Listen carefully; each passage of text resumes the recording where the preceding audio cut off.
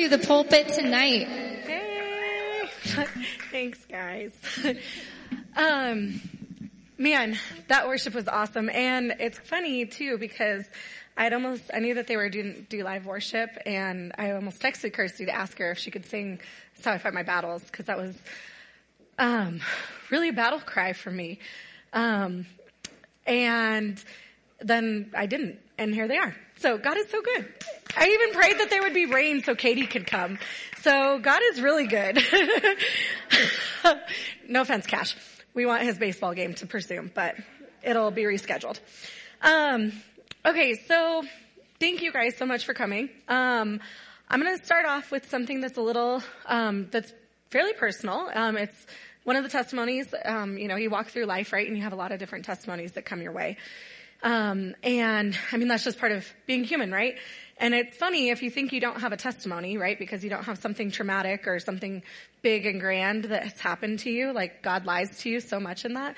But walking out your faith, like just knowing that God's your father, like that's a testimony, right? Like we define it so weird in our mind that you have to walk through something crazy, and God is so much bigger than that. So, but ours is a little bit, one of the parts of our testimony, and my husband and I's, is something that we walked through. It was, and my husband's here tonight on security. He's an amazing man of God. But I talked with him and asked if we could share it. And so he has given me the blessing to talk with you guys about this. But in 2020, it was a hard year, right? Who knows that? It was a little intense. Things got a little crazy. But what happened was my husband was laid off from his job. And I was pregnant with our second baby. And for any woman in here who has been pregnant, or any woman in here who has known somebody who has been pregnant, pregnancy hormones are real. And they do some crazy things, right? So mix that in with the world's on fire, literally and figuratively, right? Chaos is going on all around us. My hormones are out of control, and I spiraled, guys. Like, I was not in a healthy place. And I didn't realize how unhealthy I was until now that I'm like free from it. You realize that you were really jacked, right? But God loves you. And so I was pretty jacked, and I was living, I've never dealt with anxiety in my life. I've been very, very thankful for that. But that's something that I started dealing with, was extreme anxiety to the point where I was almost like hallucinating, and not hallucinating, but it was hard for my brain to determine what was actually reality and what was not reality. So I was living in this state of watching this world go to, the saying, like in a handbasket, and I'm trying to decipher what's going on, and I've got pregnancy hormones raging, and my husband gets laid off from his job, and I'm trying to figure out how we're going to maintain health and benefits through my pregnancy, and how we're going to do all these things. And I am living in this world with anybody who's seen I Am Legend. Like, my brain is literally, half my brain is telling me that in 5 years, our world's going to look like I Am Legend, which doesn't even make sense. I grew up in conifer. Like, I know how fast trees grow, and it's not that fast. So there's no shot that a tree is going to go through a building in 5 years. Like we all know that, right? But my brain didn't know that. So somebody should have told my brain that, but that's where I was living. Like, 5 years, this is what our world is looking like. And it's like this post-apocalyptic mindset. And then I'm watching literally as those fires were going on and the sky's black, like that just propelled it all, right? So I set that up. I was not in a good place. My husband had never been laid off, had never been fired from a job, and he's walking it out. It had nothing to do with him, but the company took advantage of COVID to downsize and make some changes, and he was collateral because he was one of the newest hires. And he's walking through that. And the thing is we're not communicating.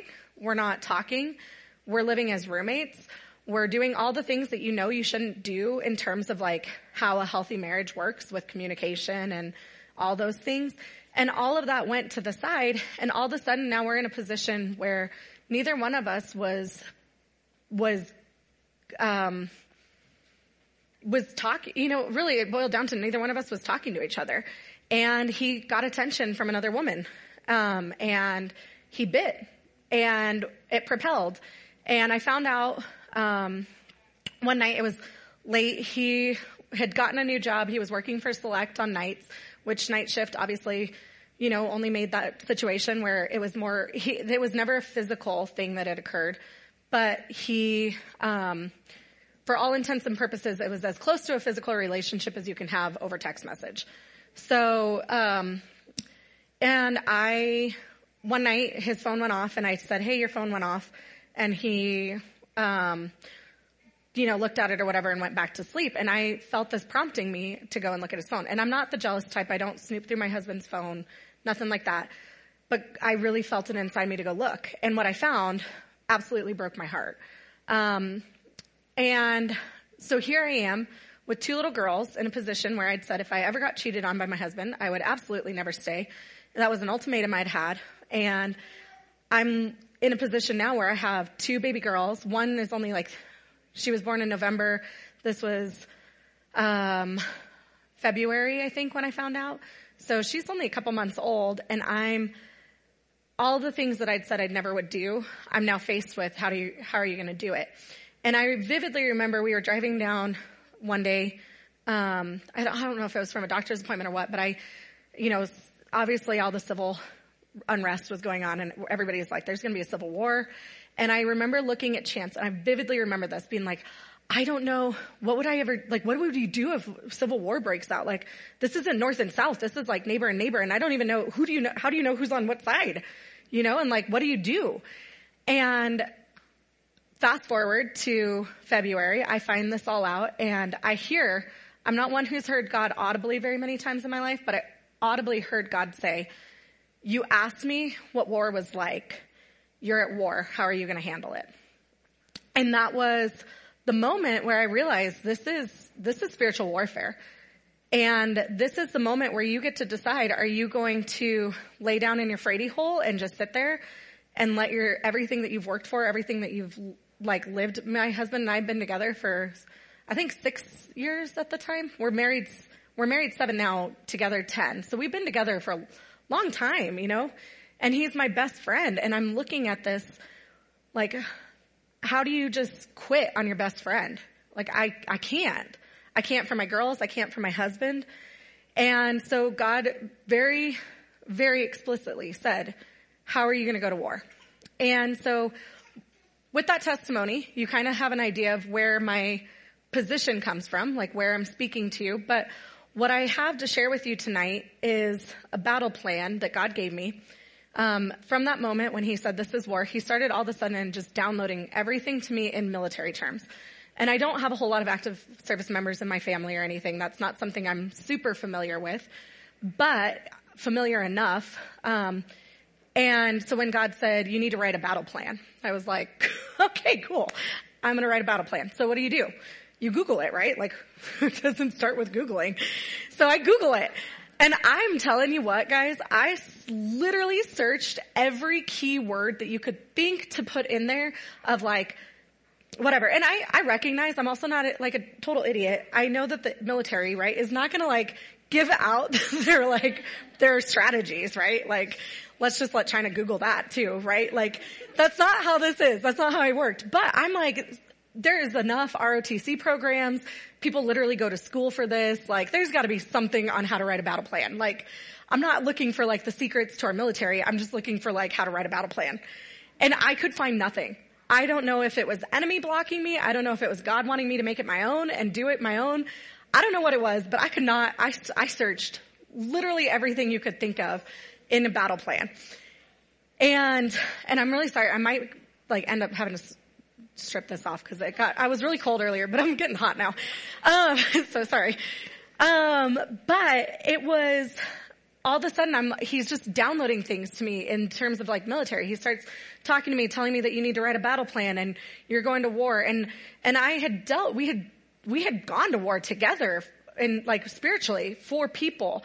We had gone to war side by side for ourselves over things over the years. I wasn't naive to spiritual warfare, but I think you find yourself sometimes living, even though it's like C-Dub's message the other weekend, you've lived on the coattails for so long of the disciples.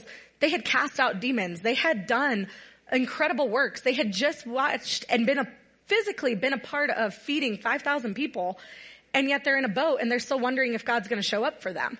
And not even considering that he would. They were freaking out like, oh my gosh, we're going to drown. And Jesus is like, do you not get it? And I think we all have those times in our life, like sometimes more than once, right? Where you're like, God, I just need you to show up now. And this was, I feel like, the defining moment where both my husband and I stopped living on coattails and stopped living on like the small things that we had walked through together, but really, really got the opportunity to make Jesus real for us. Like he was no longer the God of Abraham, Isaac. He was the God of Chance and Gina. And that's so cool to partner in that moment and have that. And I will tell you, if you're married or if you're going to be married, the most important thing you can ever do is make God real for you. And regardless of what you're walking through, even if you're single, making God real for you and making him your God, right? Like he is mine and I am his. So I wanted to talk to you, partially needed to share the backstory of where this came from, but then also wanted to talk to you about what God downloaded to me about this battle plan. Because like I said, you can't Google that, or you might be able to now, and it might be all over the internet. You probably would find everything there now. But, the first step that God gave me of defining your battle plan is define your enemy and define your objective, right? You can't go to war if you don't have an objective, because how do you know that you won your war? And you also can't go to war if you don't know who your enemy is, right? So think about like whatever fight you're fighting right now, think about what your enemy is. And I can tell you, if you're thinking it's your spouse or a family member or even an addiction or something like that there is so much deeper rooted in that. We, in Ephesians, I'm sorry. In Ephesians 6:12 in the Passion Translation, I love what it says in the Passion. It says, your hand-to-hand combat is not with human beings, but with the highest principalities and authorities operating in rebellion under the heavenly realms. So in that moment, God was like, write your battle plan. He was so good and so gracious to me to reveal the spiritual realm that I didn't have to, I was so hurt by my husband, but I didn't see the pain from him. I saw the spirit. God revealed the spiritual realm. And all of a sudden, everything that I was feeling, it was not towards my husband. It was towards the things that were coming at him and the attacks that he was under. It was God revealed, and I can say only God would do this because I have Sicilian in me. It would have been very easy for me to have absolutely shut it down and been like, nope, no way. And I had ultimatum that. That was my decision. If this ever happened to me, that was it. I'm done. I'm out. No more. But God showed me what Chance looked like through his eyes. And I saw the child. I saw him as a child. I saw him not only as a child of God, but just literally as a child, as if he was my daughter. If I were to have a son, what I would imagine my son would be like. And all of a sudden, how do you just walk out on that? So he changes your perspective, right? When you ask him to. So defining that enemy, knowing you're not fighting flesh and blood, you're fighting your excuse me, you're fighting your principalities. And then, the other thing is, what are you fighting for? So whatever the fight is, obviously a lot of this is applying to my marriage and the things that we walk through, but what is it that you are fighting for? And knowing that it needs to be progress focused, not problem focused, right? So what is it? Like we can all sit here and point out exactly what's wrong, what we don't like, right? You can think of your problems. You can think of whether it's your marriage or a situation, right? And you can absolutely, if I were to be like, hey, what's wrong with your marriage right now? Or what's wrong with this situation right now? You could list off, I guarantee you, 10 things on like that of what's wrong. Well, he doesn't clean up. He doesn't put his socks away. He doesn't whatever, right? Like we can all do that if we let our minds go there. But what about that is a victory? Like, where are you standing? Defining that victory? What is victory for your situation, your war, your battle? What does victory mean? And again, God showed me, like, the Afghanistan war, right? We pulled out, and nobody can sit here and tell me that that was a victorious win, right? Why was that? There was no clear objective. There was no definition of what victory looked like. So when we pull out, of course it looks like a flop, right? So again, if you're in war, if you're going to war, you have to have a clear objective. You have to actually define what victory looks like for you in your circumstance. The next part that he talked to me about was kingdom rules of engagement. So, rules of engagement, right? Basically put, you can Google this, I did. Rules of engagement dictate who you can shoot at and under what circumstances, the buildings and infrastructure you can target, the weapons and equipment you are allowed to use, your legal obligations to aid and protect non-combatants, and treatment and transfer of prisoners, right? Like that's basically put what rules of engagement look like if you were part of the military. So with that, what are your kingdom rules of engagement? You can't go into a war without any kind of definition of how you're going to fight, right? Because again, A, you're not going to have victory, and B, you're going to do things that you're not proud of because you're going to go to war from a worldly standpoint, not from a kingdom standpoint. And that is one of the most detrimental things you can do for any battle that you're facing. So even though you're fighting, like what I saw when I was working on this was even though you're fighting an insidious opponent, you're obligated to operate under the most holiest rule of engagement. If love is not your number one objective, you are fighting out of bounds. So it doesn't matter how jacked up the enemy is, right? When it's spiritual warfare, those demons don't care what rules they're playing by. But we're to operate under the Holy One's operation and out of his kingdom and under his dictatorship, not dictatorship, but under his covering. And so if you are not acting out of love, if you are not fighting from a place of love, you're not going to have a defined victory. Where are your boundary lines for your battle? So this one kind of goes into what is the root issue that you're fighting. So again, for us, I said I found a conversation that was really, really hard. Well, there was another gal that was in his text stream, and there was nothing crazy or anything like that, but there was still another woman, and I didn't know who she was. And so you look at that, and it's easy on the human side to want to know all the details, right?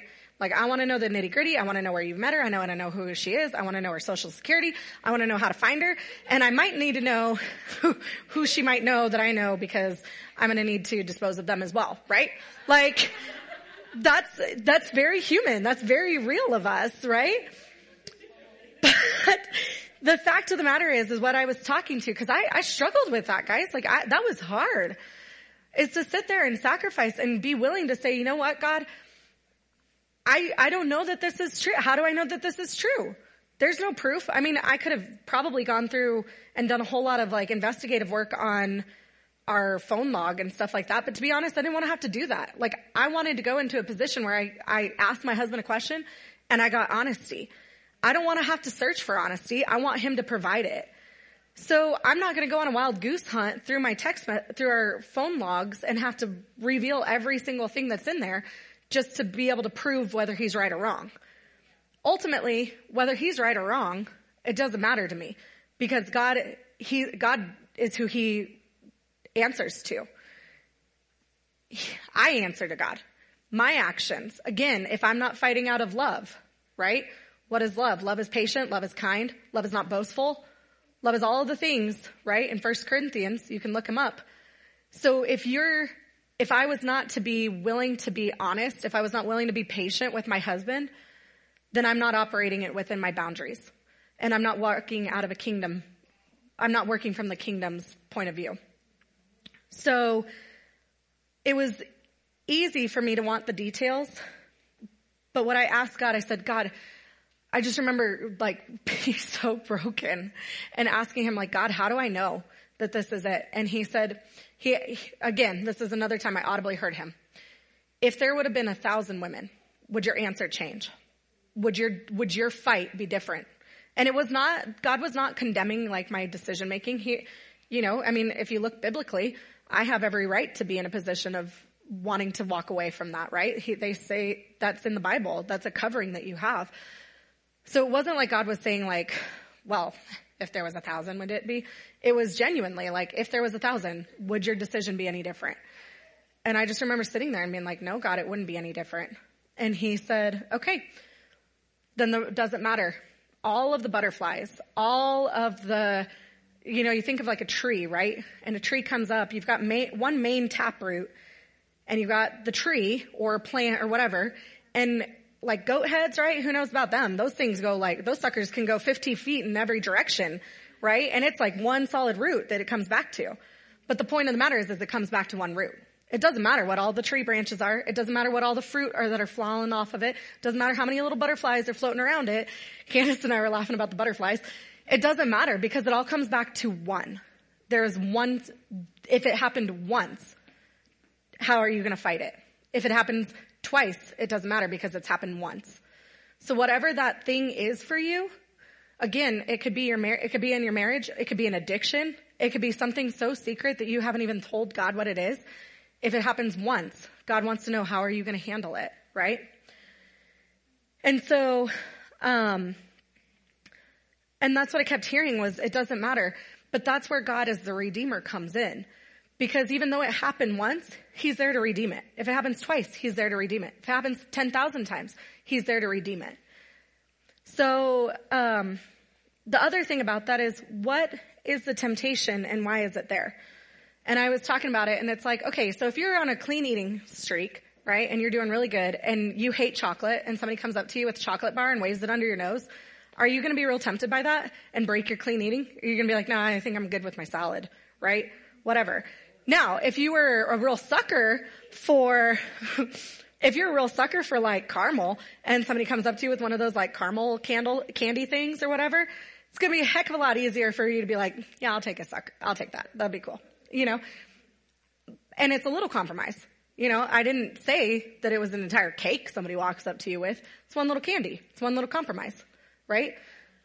But the compromise there, that temptation is, let me see. Yeah, so what is it that's causing that temptation to be there? What are the things that the enemy is flaunting you with that needs to be handled and needs to be addressed? And Jason Balton said something the other day on one of his deals where it's like, okay, so if you were tempted by a woman, and he's talking obviously to men, that'd be weird.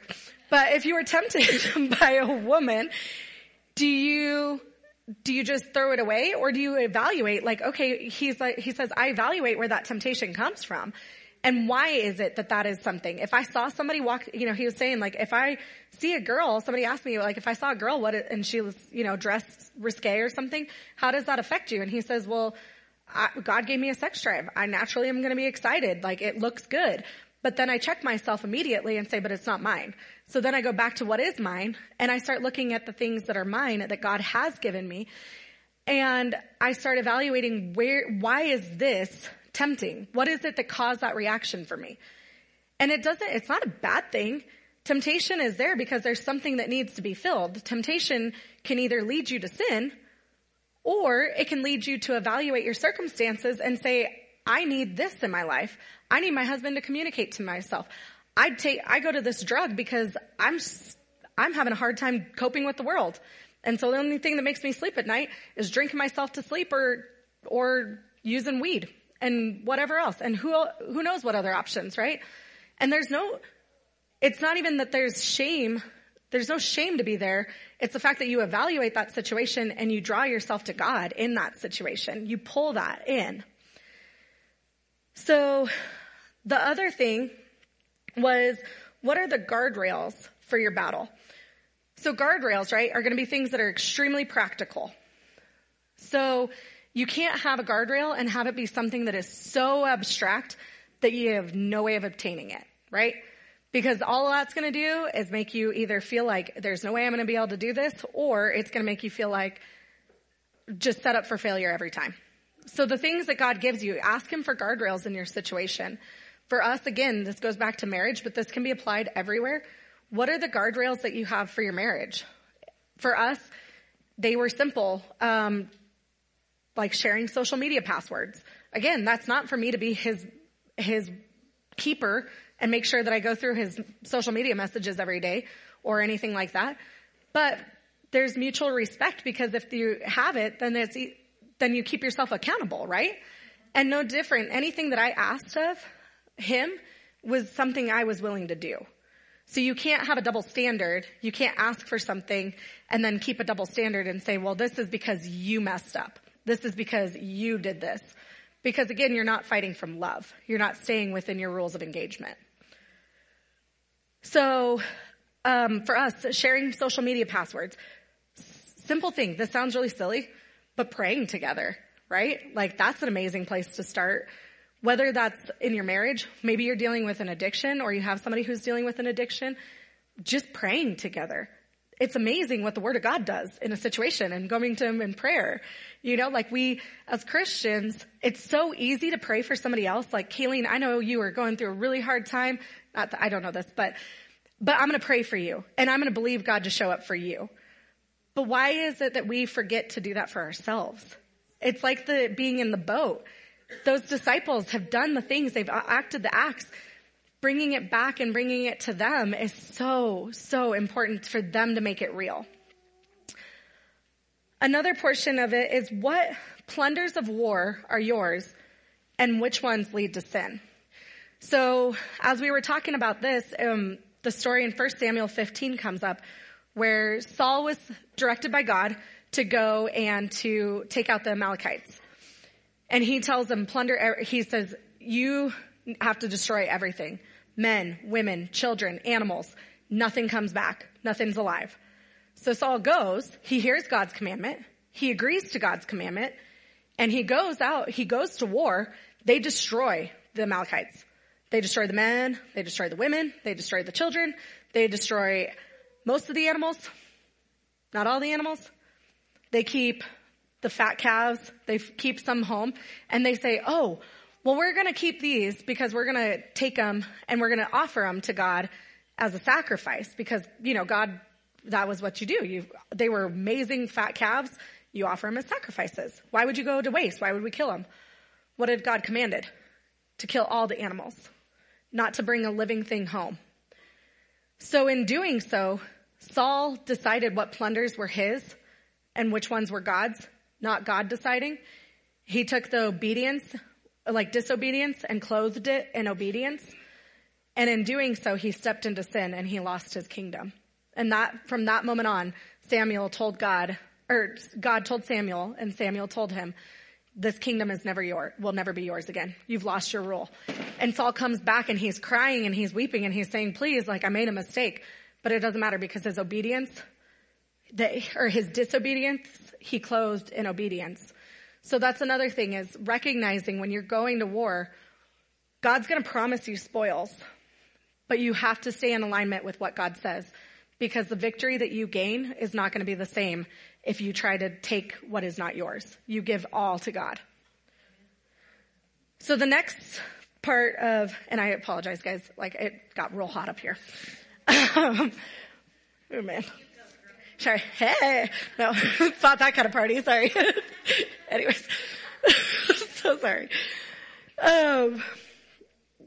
Picking your alpha team. So this is the next stage of your battle plan. Pick your alpha team. So what does that mean? So what God was showing me at this time was, you have to decide and you have to pick who your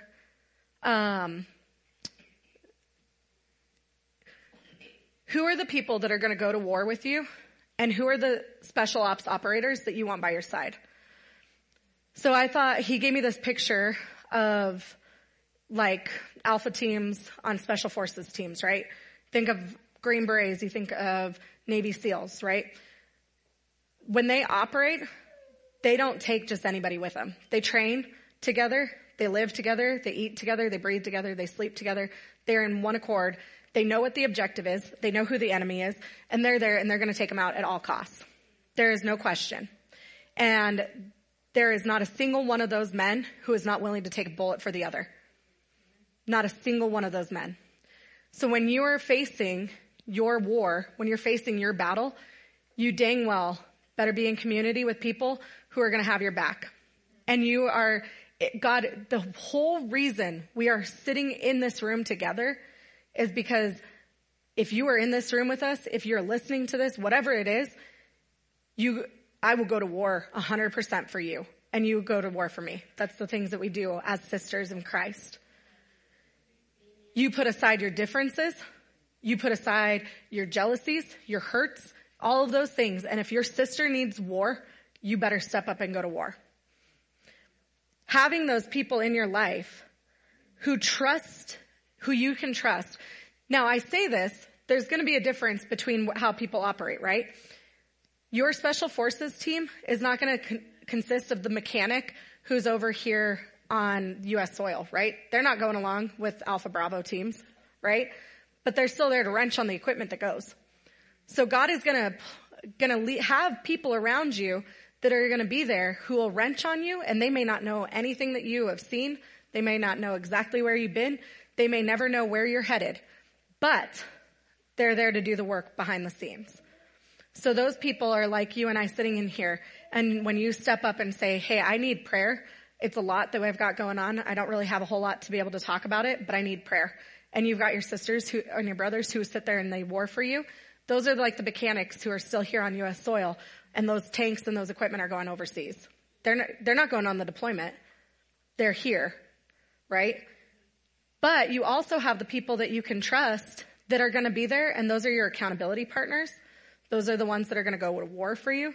Those are the ones that are going to take a bullet for you. And they're going to cover you and cover your back in every situation. Again, for us, it was a marriage thing, right? So those people are the ones for us that we're going to stand next to us and pray for us as a team. Not pick a side. Not say, oh, you're right, he really is an idiot. Or, oh, you're right, you really were an idiot because you didn't, if you would have just communicated with your husband, you wouldn't have had this problem, right? You have those people that are speaking life into you as a team. So there are people, including my family, I didn't tell. I mean, some of my family still doesn't know what happened between Chance and I, because I knew that they would take my side, right? Like, even if I was the one who stepped out, they would have called me out on it, but they still would have had my back, right? I didn't need somebody having my back. I needed somebody having our back. I needed somebody who was going to war with us. So asking God to equip you with those people who are going to fight for your victory in whatever circumstance it is. The next part is understanding and putting on your armor. So in Ephesians, I talked about Ephesians already, but in Ephesians, it says, because of this, you must wear all the armor of God provided so that you are protected as you confront the slanderer, for you are destined for all things and will rise victorious. It goes on from there. Put on truth as a belt of strength, or to strengthen you as you stand in triumph. Put on holiness as a protective armor that covers your heart. Stand on your feet alert, and you will always be ready to share blessing of peace. In every battle, take faith as your wraparound shield, for it is able to extinguish the blazing arrows coming at you from the evil one. Embrace the power of salvation's full deliverance like a helmet to protect your thoughts from lies. And take up the mighty razor-sharp sword of spirit sword of the spoken word of God. So when you know what your armor is, you know how to utilize it, you can feel covered and protected when you go to war. So in this, Ephesians, we're told, right, that the sword of the Spirit is the word, right? But what God was also showing me at this time, he started calling them truth trenches. And he gave me this picture of, has anybody in here watched like Band of Brothers, right? Or like any old military, like a war movie or something from like Vietnam or like World War II era. That's what the picture that God gave me. And I know that trenches are still used in modern warfare, but not to the same level that they were used there. But he just showed me this battlefield, right, of all these trenches and the opposing armies fighting together. And he was talking to me about it, and he said those trenches what are they used for? And I was, in my mind, I'm like, well, you dive in it. If you have bullets coming, it's lower ground, so they go over you, right? And he goes, yeah, but it's an offensive mechanism as well. Because every trench that they dug towards the enemy's territory, and they occupied that trench, became an offensive mechanism because you're taking enemy territory. Now, also, if the enemy comes at you, it's a defensive mechanism because you can hide in it, right? Like you can duck in it. Or you can tunnel. That was a big thing in Korea and stuff like that. They tunneled and were able to gain territory that way. Well, God started telling me, he said, using the word of God, having those scriptures, having those worship songs, like I talked about with Kirsty singing, "This is how I fight my battles," those were so heavily laid on my heart that it became the thing that you use to fight the enemy with, right? It's your truth trench. It's so encompassing that when you need to fall into that trench, it is so written on your heart. You don't have to pull up your phone to look up and it like, oh my gosh, what is the top 10 scriptures on healing, right? It's there. It's written for you. It's written on your heart so you can completely be covered and surrendered in that. But also, how was it that Jesus fought the temptations when he was in the desert? He was able to do so because he used God's word. The enemy came at him and said, hey, this is what I'm doing. Or, doesn't it say that in the word, if you were to stub your toe, the angels will save you? Whatever. If you jump off this building, the angels will save you. And Jesus refuted everything that he said with the word of God. So it becomes an offensive mechanism as well. And then defensively, that when those bullets are coming, you fall under that covering of God's wing. In Psalms 91:4, he says, he shall cover you with his feathers, and under his wings you shall take refuge. His trust shall be your shield and buckler. So whatever those items are, write out your scriptures.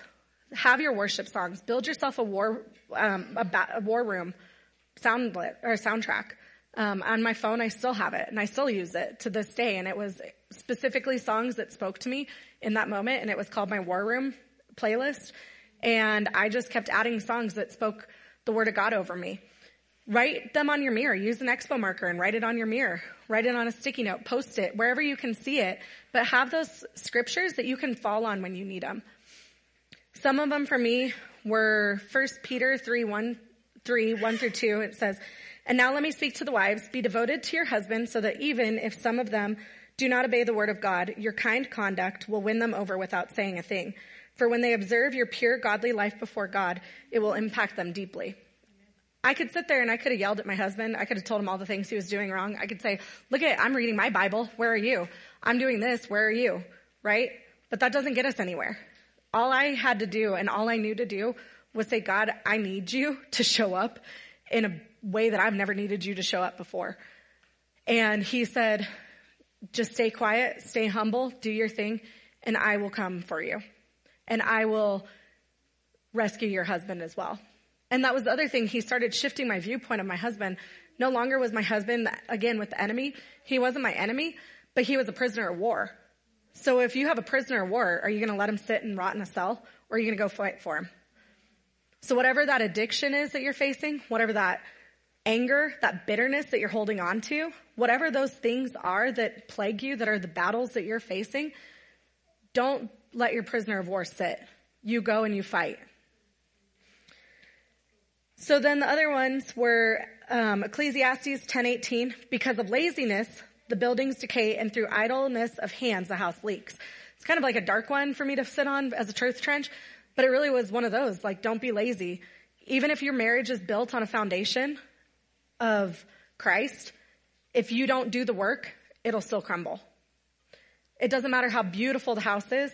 If you don't show up and do the work, it's going to fall down. So don't let your hands be idle, and don't be lazy.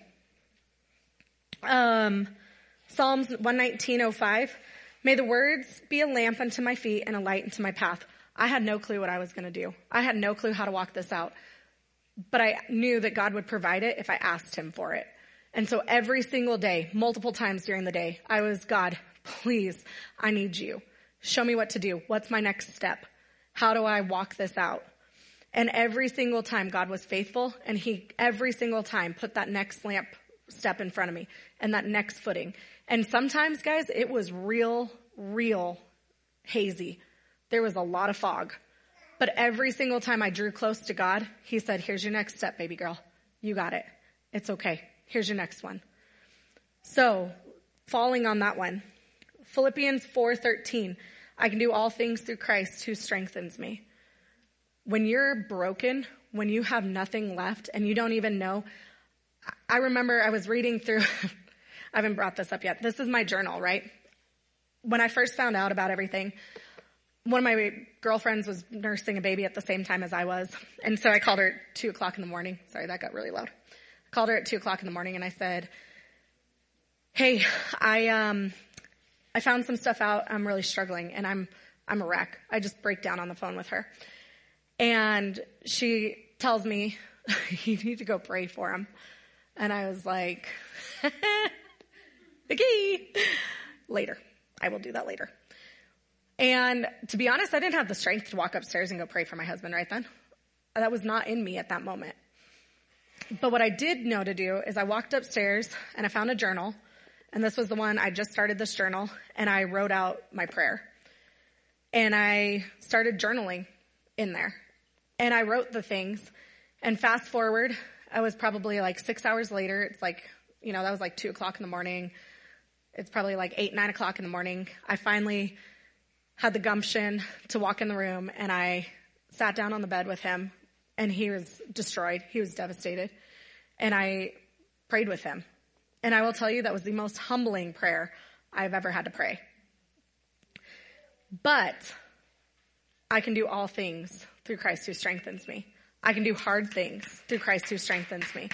If you're facing stuff in your marriage, if you're facing addiction, if you're facing jealousy, if you're facing anger, envy, boastfulness, all of the things, right? It lists them all out in Ephesians.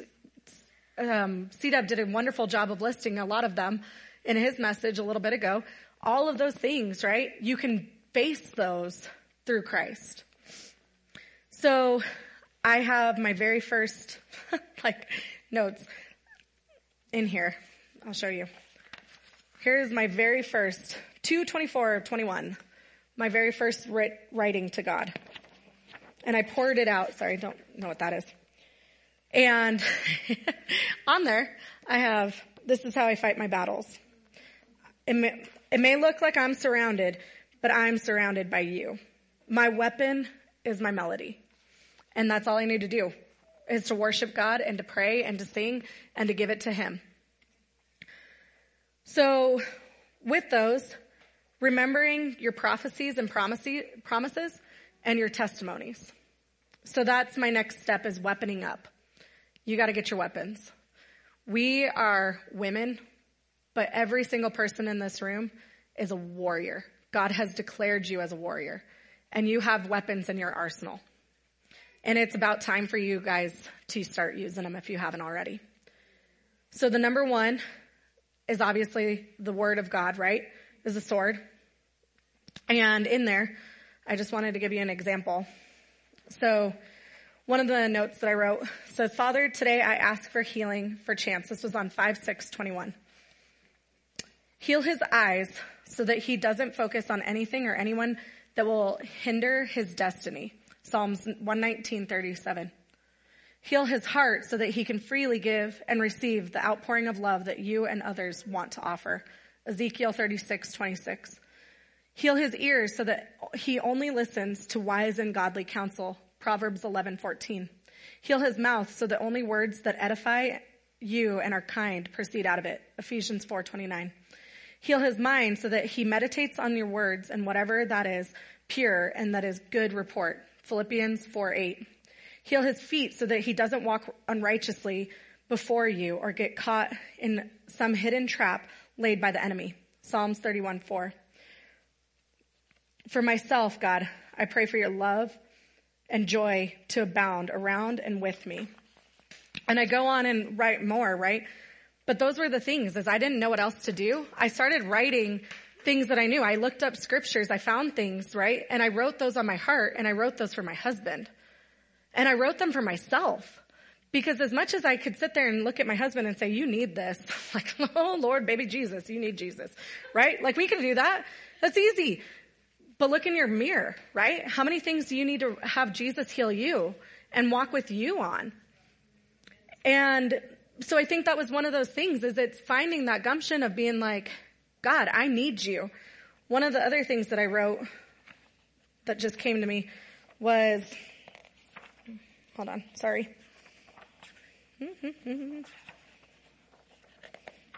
I wrote, this is how I fight my battles a lot, guys. Like, it is all over this. Another thing that really quick, as I'm rolling through this, another lyric that really hit me was, I don't want to run on somebody else's passion. I don't want to find that I'm just dry bones. I want to feel that unquenchable fire deep down inside. Keep me coming alive. Help me find my own flame. Help me find my own fire. I want the real thing. I want your burning desire. So again, don't be living on somebody else's coat strings. Find God for you in your place, in your position. Man, it was in here. Apparently it's not, I don't know. Maybe I didn't need to share it with you because I can't find it now. But there was another part in there that was real good that I wrote because of that. But again, it was everything to do with, I need you. I need you, Jesus. Prophecy is another thing. So prophecy, wage war with the prophecies that have been spoken over you. Know the promise that God has for you.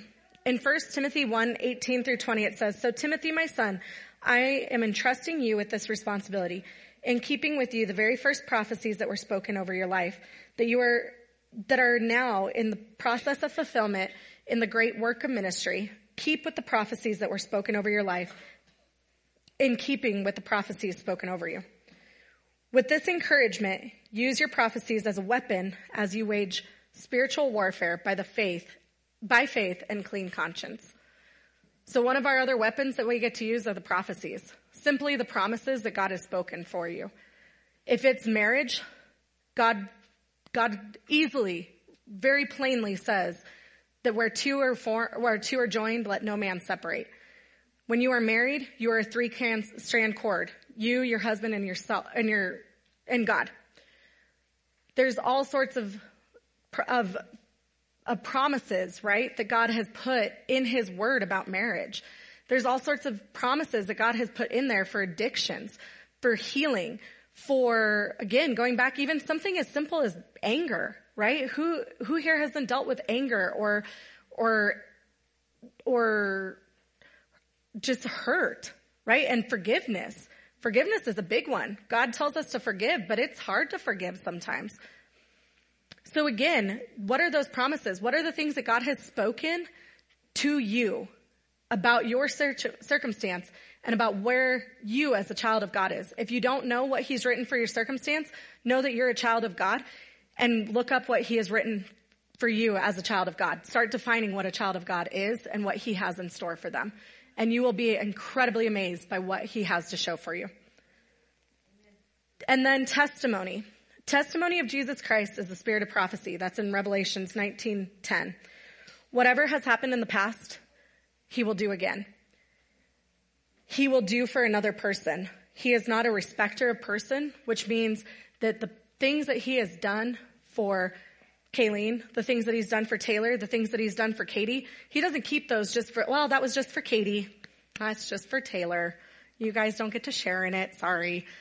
Go find your own toy, right? God's not like that. He says, what I've done for her, I will do for you. What I've done for Bailey, I will do for you. What I've done for Destiny, I will do for everybody else in the world. I will do whatever I need to do, and I will do it as many times as I need to do it for every person who needs it. So what are those things? If you don't have a testimony that you can think back on, I mean, that was one of the things. It's like, God, you've shown up for me in all these other ways. I know that I have to believe that you'll show up now. So I had testimony that I could ride on my own. But I started to look up, what are other testimonies? Who are other people? I started praying, God, give me somebody who can give me wisdom and insight in this, who's walked this out and has had victory in this, because I need what they have. I need that testimony. If it's healing from cancer, you know what?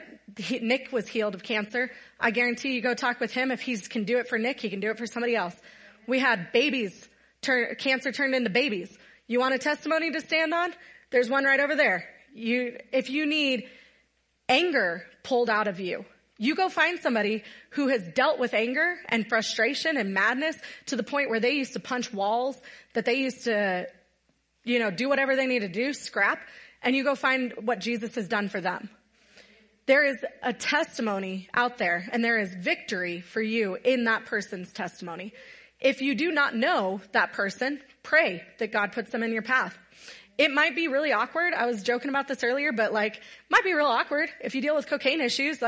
You may not just walk up in church and be like, hey, I have an issue with that, right? But so again, God's not asking you to make yourself uncomfortable. And I say that somewhat jokingly, but that's a real thing. I'm not, as much as I say that as a joke about being awkward, here in the church setting, the enemy has made it very easy for us to hide, because as a church body, we want to sit there, and if somebody came to me and said, hey, someone comes to you and you say, hey, I deal with cocaine addiction, I need help and freedom.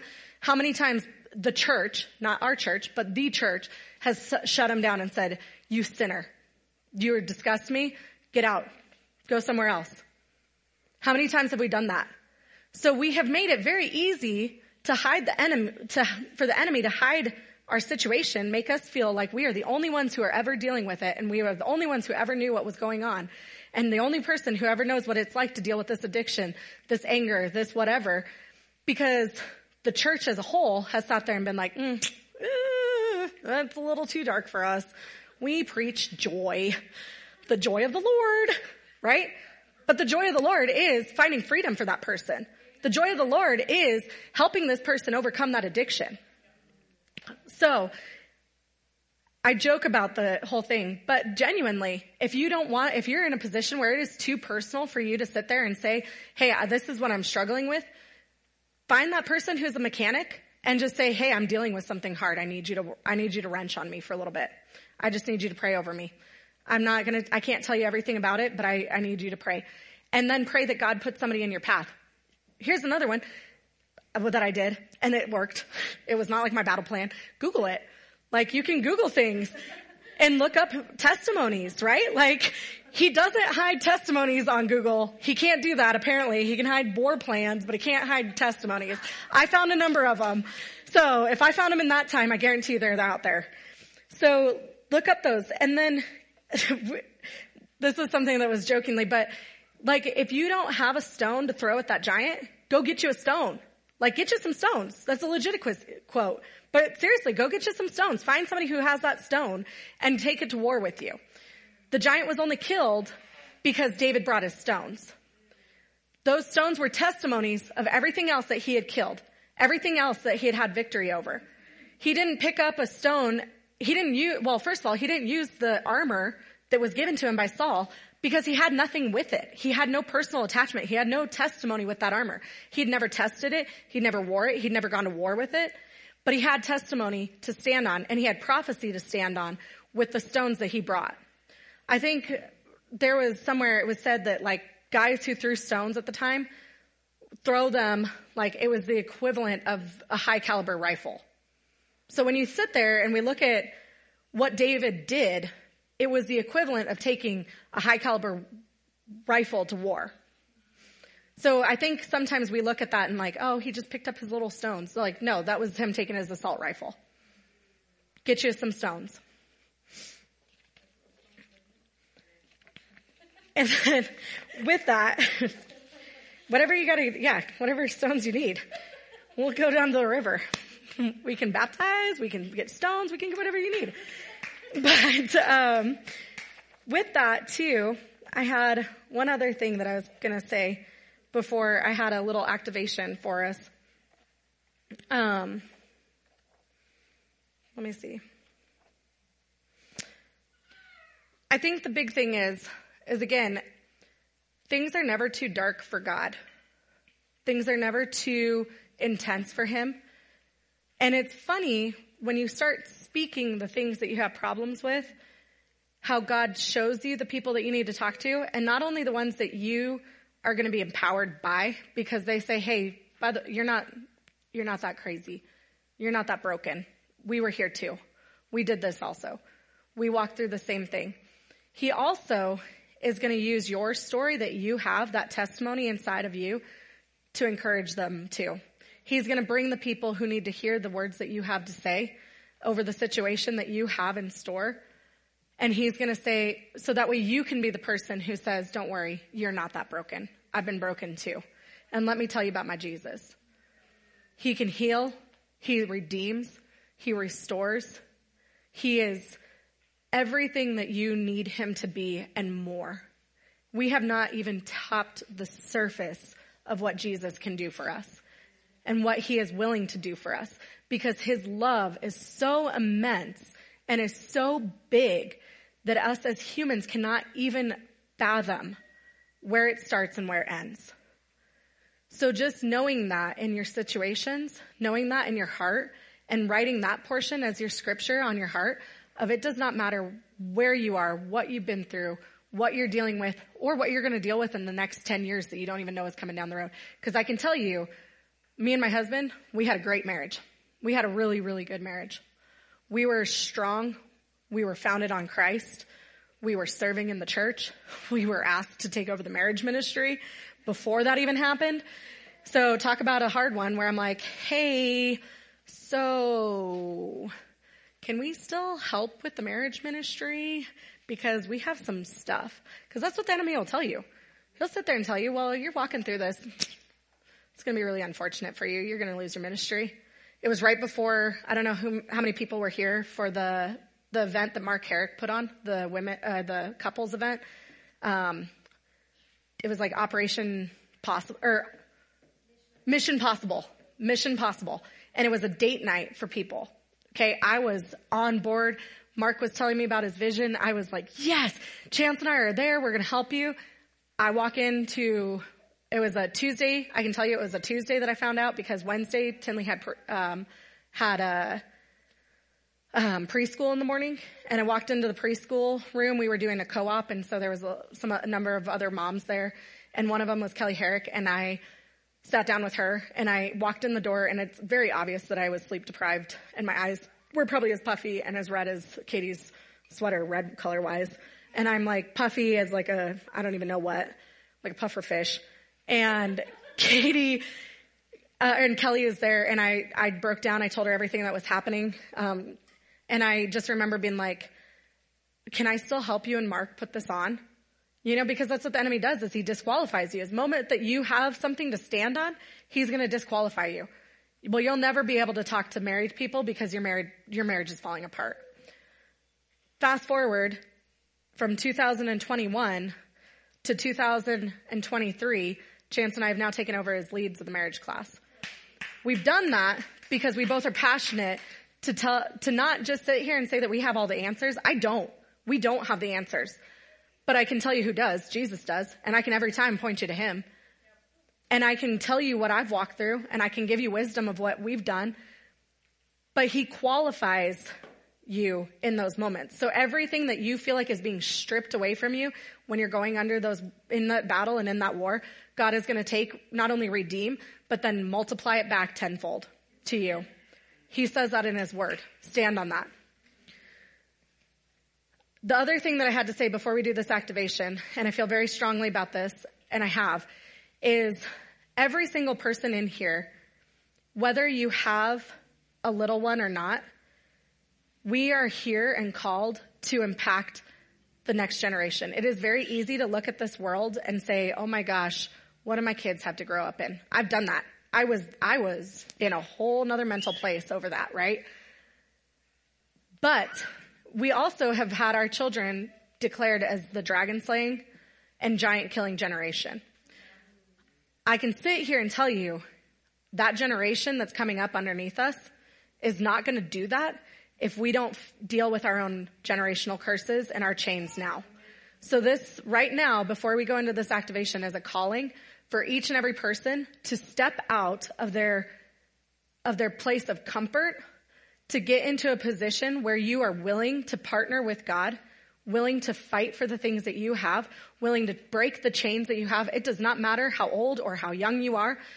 For that generation to kill those giants, they better as heck have those chains released.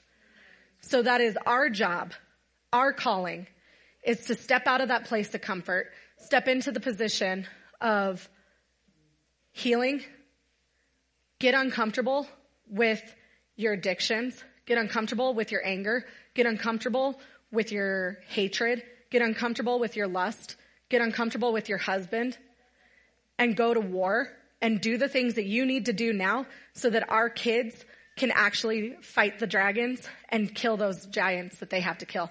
Because I'm telling you, the giants that are coming, they're real. We've seen them. So let's get to slaying them, and let's get to slaying our own chains. So, thank you. So with that being said, I have a song. Mercy Culture is an amazing worship group. And they have a song called Giant. And the song is pretty simple. It says, all I need is a memory of a victory, like a stone in a sling, like every time you fought for me. First came the bear, then came the lion, then came the giant, down goes the giant. So we're going to listen to this song. I want you guys just to soak in it. I want you to use it as your battle cry. I want you to use it as whatever you need it to do. But I think that now is the time. It is imperative for us to be willing to yoke with Jesus, to take up our slings, go get you some stones, and let's take down a bear. Let's take down a lion, because that giant, he's coming and he's going to go down. Thank you.